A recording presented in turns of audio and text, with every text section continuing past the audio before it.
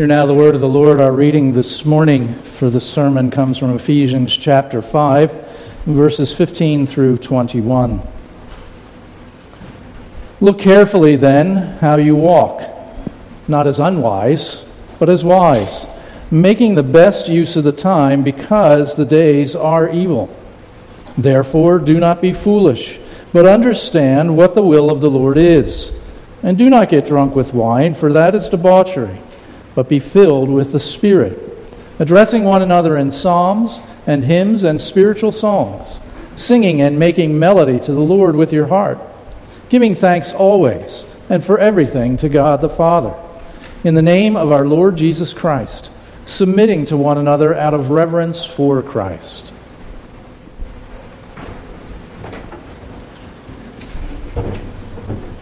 Let us pray.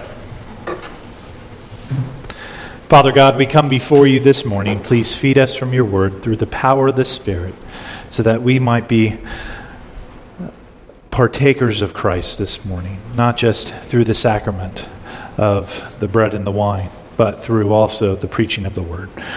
May we partake in Christ through your word this morning. We ask this in Jesus' name. Amen.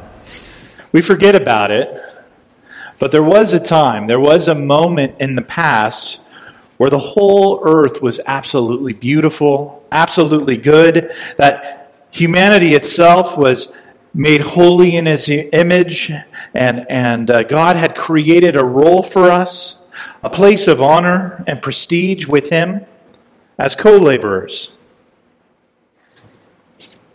But there was a vulnerability within God's creation, and the vulnerability was our own human heart that is prone, when wrongfully used by us, to prefer the slithery shadows of life rather than the shimmering glory from the gift of heaven. And in foolishness, our first parents stopped heeding the wisdom and the word of God and set their own course, removing God's word as their guiding light and embracing godless wisdom. Chapter 5 of Ephesians, in many ways, is a chapter that warns us of the ongoing struggle of the New Testament church. It will be a struggle that we will have in shunning God's wisdom and his word. We will struggle with the world's wisdom. And these verses will make clear, if we abide in the Spirit of God, if we allow God to dwell in us richly, we will be a people most uniquely prepared for all seasons of life. You know, one of the realities of married life is that it means that I am committed to answering certain questions in the relationship I enjoy with my wife. For instance, she just told me I need to tuck in my shirt. All right, but the questions are, what are you going to do today? Why are you going to do that? Well, what are we going to do together? Do you have time for this? Do you have time for that? And there is a sense in which when we receive God through the power of the Holy Spirit moves into our hearts and he asks us similar questions. What are you going to do today, my child? Why are you doing that? How about us? What about our relationship? Why don't we do this instead? Right? Are you really still planning to think that kind of way? So on and so forth. And so there is a sense in these opening verses, in verses 15 and 16, and really continuing onward, that the Spirit of God asks us to be mindful of the things we do. There is no lying to the Spirit of God as well, and we can't offer false motives. We're capable of lying to everyone except God. God's word tells us in verses 15 and 16, he wants us to walk carefully, not as unwise, but as wise. One of my daughters recently, and I'm going to allow her to remain nameless, Monica, for this illustration, has been, she's figured out in her own mind lately that the shortest distance between 2 points is a straight line. And so we've been going to places, right, Monica, like Costco, and she just bolts out the car and just starts walking in the parking lot, really with no mind for her surroundings. And so we've been at a few places, and at first I kind of, Monica, don't do that. And then she kind of picked up this habit, and she's doing it a little more. And so what happened last time we were finally leaving Costco? She got the daddy lecture, right? Monica, you can't just walk like that out in a parking lot. You're not tall enough. The cars can't see you. You're not being mindful. Are these cars pulling out? Are they pulling in? You're going to get hurt if you continue on like that. She was walking, in a sense, without wisdom. And I will admit, Monica, you haven't done it since. So good job. Good job. Now, does that mean my daughter is cured? Does that mean that I'm cured of the same problem of sometimes not walking in wisdom, not heeding the direction that I am going? No, of course not. And yet, sure enough, because I live with her and I love her, if she does it yet again, we're going to have to go over it once more. Well, this is, in one sense, a little bit like what the Word of God is telling us here in these verses today. This is, in one sense, the parking lot speech of God. The Holy Spirit wants to help us be more mindful. And verse 16 makes clear, God wants us to make the best use of our time because the days are evil. Now, when we read that in the Word of God, make the best use of your time because the days are evil. When you think about the days being evil, what do you think about? What do you tend to think about? You think about those headlines? Those like stories, those news articles that get us frustrated in the early morning. We stammer and scoff at. The worst tragedies of the world, the grossest examples of evil, the darkest corners of society. Is that what you think about? But let's just speak honestly for a moment. Does that really fit the passage? Is that the kind of evil the Apostle Paul is really putting into focus here? No, actually, the days being evil is connected to the thought before it. It's connected to us making the best use of the time we've been given. And so our days being evil is far more personal of a request by Paul than we want to admit. We are a people often prone to waste time because we are tempted by, we are entertained by, we are motivated by sinful patterns of thoughts and desires. We have no problem finding ways to be inefficient or stubbornly resistant to the Lord's leading. So when God's word here tells us basically that we as Christians need to basically buy back our time because the days are evil, it's not so much to do with the headlines. The headlines don't usually tend to affect how I conduct my way of life. No, the point is we need to resist the often temptations that reside in here in our hearts, in here in our minds. We need to buy back more of the good things that the Lord desires for us in our hearts and in our minds, and embrace less of investing our hearts and minds into pitiful thoughts, into pitiful things, and ungodly desires and ungodly things. We as a people are often people of routines and patterns that are hard to break, especially as we grow older, and yet God says, you want to be in a pattern of constantly evaluating the time you spend and buy back more of it for good and glorious purposes. Because if we're not careful, our time will quickly be sapped away by wasteful things because the days are evil. The temptations around us are a great many.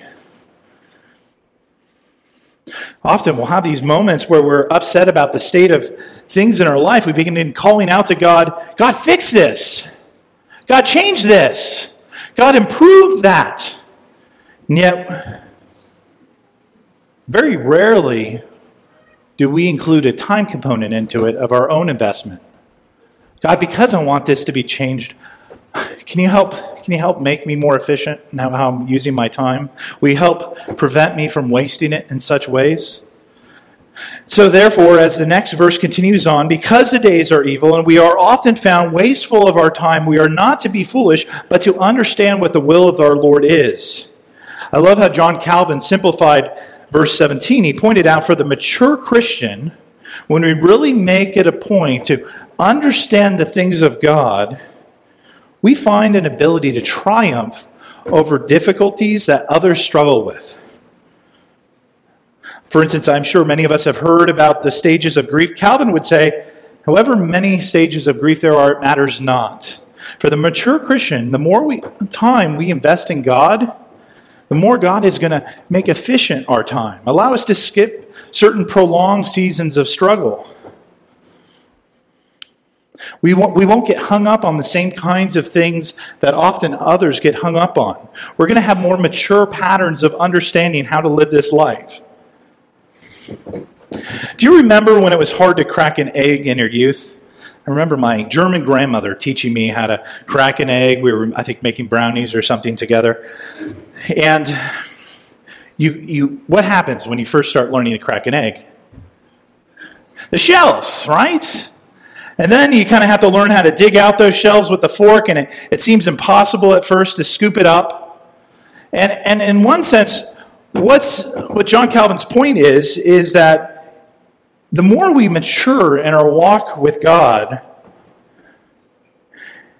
the less the shells, first off, will get into the mix of life. The less the shells will become a bother or a concern. But also, the more that we understand about God, the less and less those shells will undo us. Because we still crack. I just cracked an egg the last week, and it just exploded immediately in my hand. Sometimes that still happens, but that doesn't affect us as much.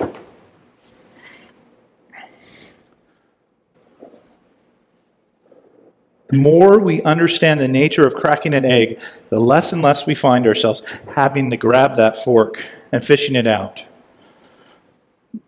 Moses experienced what I'm talking about quite a bit in his life. Here, Moses knew where God was leading the people. And the people knew where God was leading them. God was leading them to the promised land. Yet, so many out in the wilderness, they did what? They complained.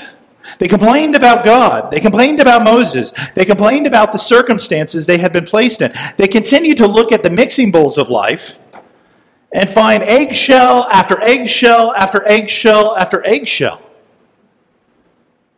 More than was ever necessary. But the more we commit ourselves to God, the less frequent and the less of a setback an occasional eggshell becomes. Do you have any eggshells that have been pestering you lately in your life for far too long? And if I can ask a follow-up question, do you have slots of time where you've been wasteful and worldly, where you could buy back more time to invest richly in God in order to deal with the eggshells? If my own grandmother would help me grab the eggshell out of the mix, if she knew to do that, how much more if we go to God in the eggshells of life, will He be readily willing to help deal with that and help scoop up those things that trouble us? A day is coming where there will be no more broken eggs and scattered shells in life. And so we want to invest in the one who's going to make that come to pass. And so this passage so far has asked us to be soberly minded, in one sense, with our relationship with God, to continue to invest more time in it. And so it shouldn't surprise us what comes next. Do not get drunk with wine, it says, for that is debauchery, but be filled with the Spirit. And at first that just sounds like a rote command that deals only with the liquor store section at Landis. But there's a lot more being said here. But let's deal with the more obvious application first. A good translation of this verse in the Greek would be, don't get sauced with wine, or don't get soaked with wine. Notice it doesn't outright say you can't drink wine, or wine should never touch your lips. That would be like the Nazirite vow. Now, some of you maybe have decided to not drink wine in your lifetimes, and that's a great thing. I'm not here to argue against that. But this passage is not a prohibition against drinking wine. However, on the other hand, we should consider, if we are somebody who is prone to getting sauced with wine, then we shouldn't really partake in it because of our relationship with God. And so for some Christians, it's going to be wiser to have no relationship with alcohol than an ongoing one because the temptation is too great. It's better to cut it off together because drunkenness can lead to debauchery. But this whole passage is really about our life with the Spirit. And the passage says, even the verse says at the end of it, be filled with the Spirit, the passage says. And so there's still more to it than it first seems. The passage isn't just a desire for us not to overdo it with red wine, for instance.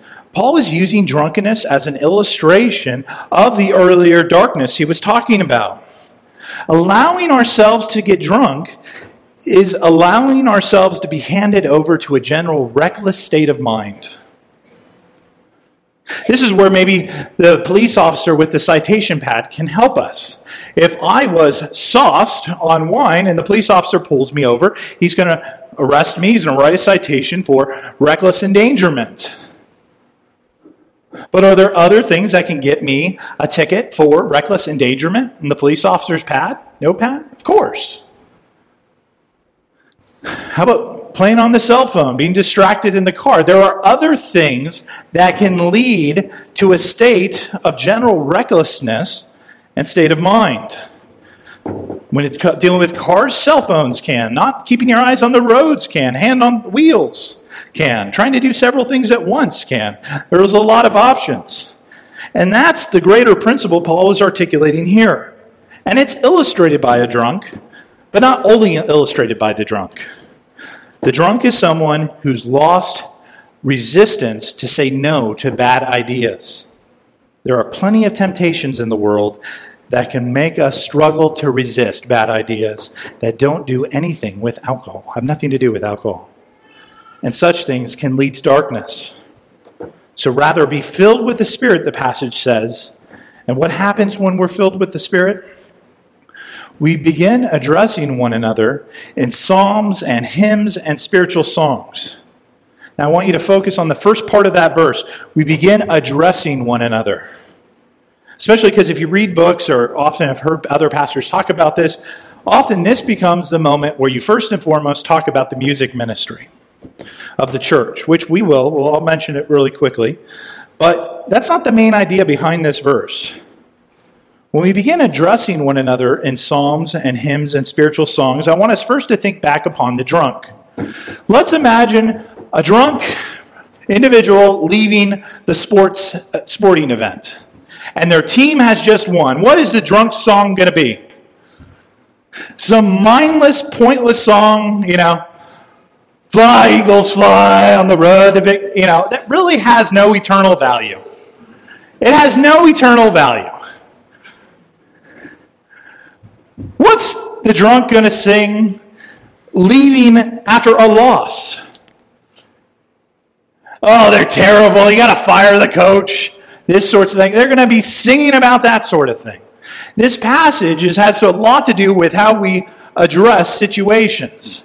For the drunkard, for those who have not given their mind to the sober reality of being filled with the Spirit, their mind is unprepared for both to say an appropriate word both in celebration and in sorrow. Whereas the Spirit-filled individual has the words because they have God's word to celebrate the goodness of God. They have meaningful, weighty words to offer. Especially the more they invest in God. And yet also, what about sorrow? What's the first kind of song that's mentioned in that passage? First kind of state song. What is it? There's 3 categories. What's the first one given? Psalms. What's the most popular kind of song? It's a lament song. God, I don't like this. I don't like what's happening. I'm not happy about it. But I have you, and I trust you, and I know that you're good, and I know you love me. So it's going to be okay. Being a Spirit-filled believer is having words for every moment. Words for every situation. Words of value, both in the sorrow and in the joy. Both in the love and the lament. And so the question becomes for us, what are the words we have in those moments? Are we the drunk with pithy, weightless things to offer unto the world? Or do we have the blessing of having Spirit-filled, heavy words in which to rest in and to renew others, to share with others? This whole chapter has been talking about us and even called us to be children of the light. This is what chapter 5 of Ephesians has been calling us to be. And so we are to strive to be children of the light, filled with the Spirit, that have something great to say when it happens in the Lord, and always a word of praise for the Lord, even in seasons of lament.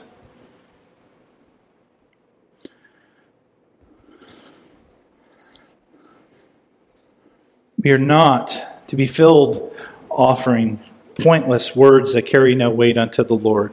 God's word is saying there is a sense in which the more the Spirit fills up our lives, the more we'll have words for the music of life in all seasons and how we talk to one another.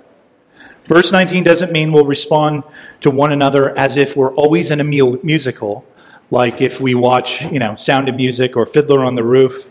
But it means a life richly invested with God will be able to bless others during even the difficult moments.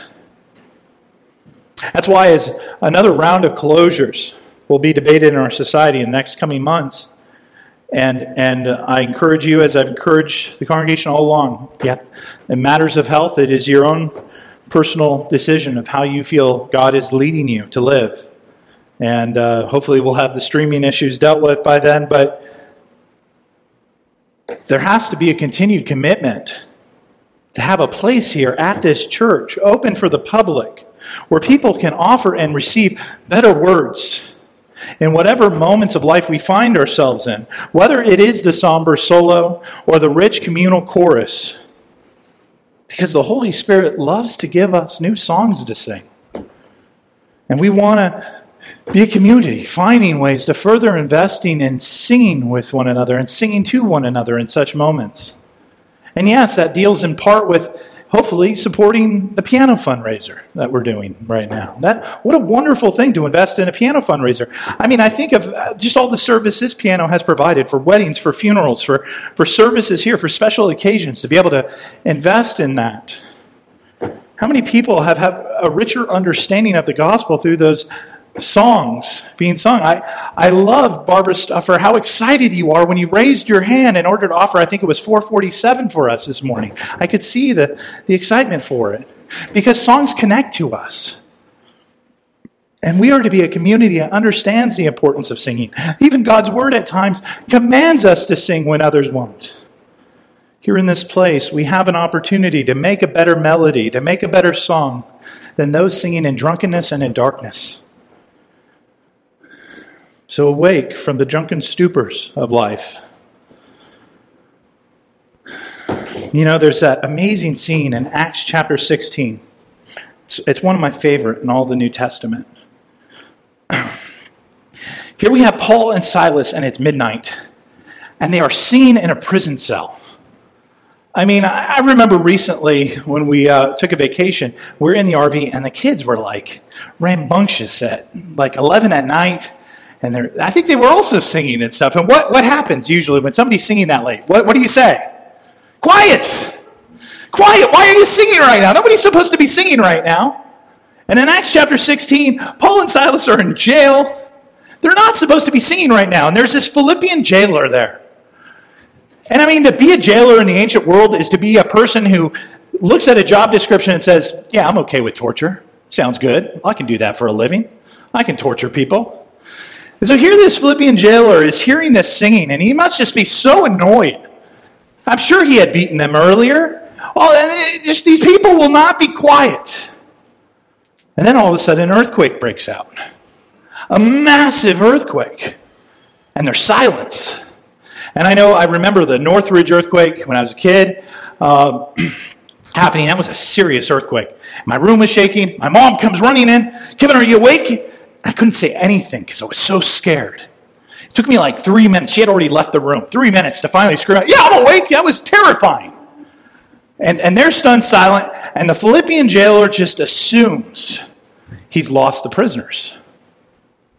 The song has stopped. They're on their way. They've run away. And the crime for losing a prisoner as a jailer is the death penalty. And Paul knowing this, Paul knowing and understanding what the drunken world song is, cries out, don't hurt yourself, basically. We're here. We have not left. We remain here. And all of a sudden, the Philippian jailer, who had probably just moments earlier been thinking how annoying that song is to him, runs in and asks about salvation. How can I have the song that you sing? And of course, he was baptized. His entire household that evening. And he no longer cared if Paul and Silas walked away, because his life was now dedicated to a new song, not the world song, not the Roman rules, but he had a new song that he had become a partaker in.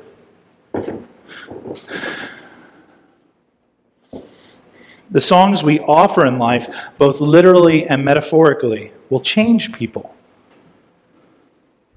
I know I'm not the only one here who has been moved to tears through song. I know I'm not the only one here who has been moved to tears to hear someone still able to say and to proclaim and praise their God in hard times of sorrow. And so in following the pattern of this passage in the Spirit of God, we want to be people investing ourselves more richly into the things of God, to be able to sing such songs into all matters of life. Not to drink down the beverage of the world that numbs our lips. We want to be found receivers of the better life-giving words. Too often we're drunk on things of the world, and that's not the call of the Christian. The call of the Christian is to understand that while we live in a world with a great many doorways and a great many places where we can allow ourselves to be soaked in garbage and sauced, there is only one doorway of ultimate importance in the end of all things. And that door is the door to the Father's house, a mansion with many rooms. And we are to take great care in not neglecting the promptings of the Holy Spirit, whose desire is to wisely lead us there. We are to take great care to honor the Son by striving to live in obedience to His holy word rather than the darkened philosophies and preferences of the world. We are to be found singing when the world is not in tune with the world, but to a beat of a different drum. And to praise the one who made it in all and every season. So how is our singing voice today, Christian? Are there addictions and patterns of life that we are drunk on, which have not helped us to live faithfully for the Lord? Let us be soberly minded and found always singing a unique tune of praise to Him as we appreciate the sun's rise for our sake and for our salvation. Amen. Amen. Let us pray.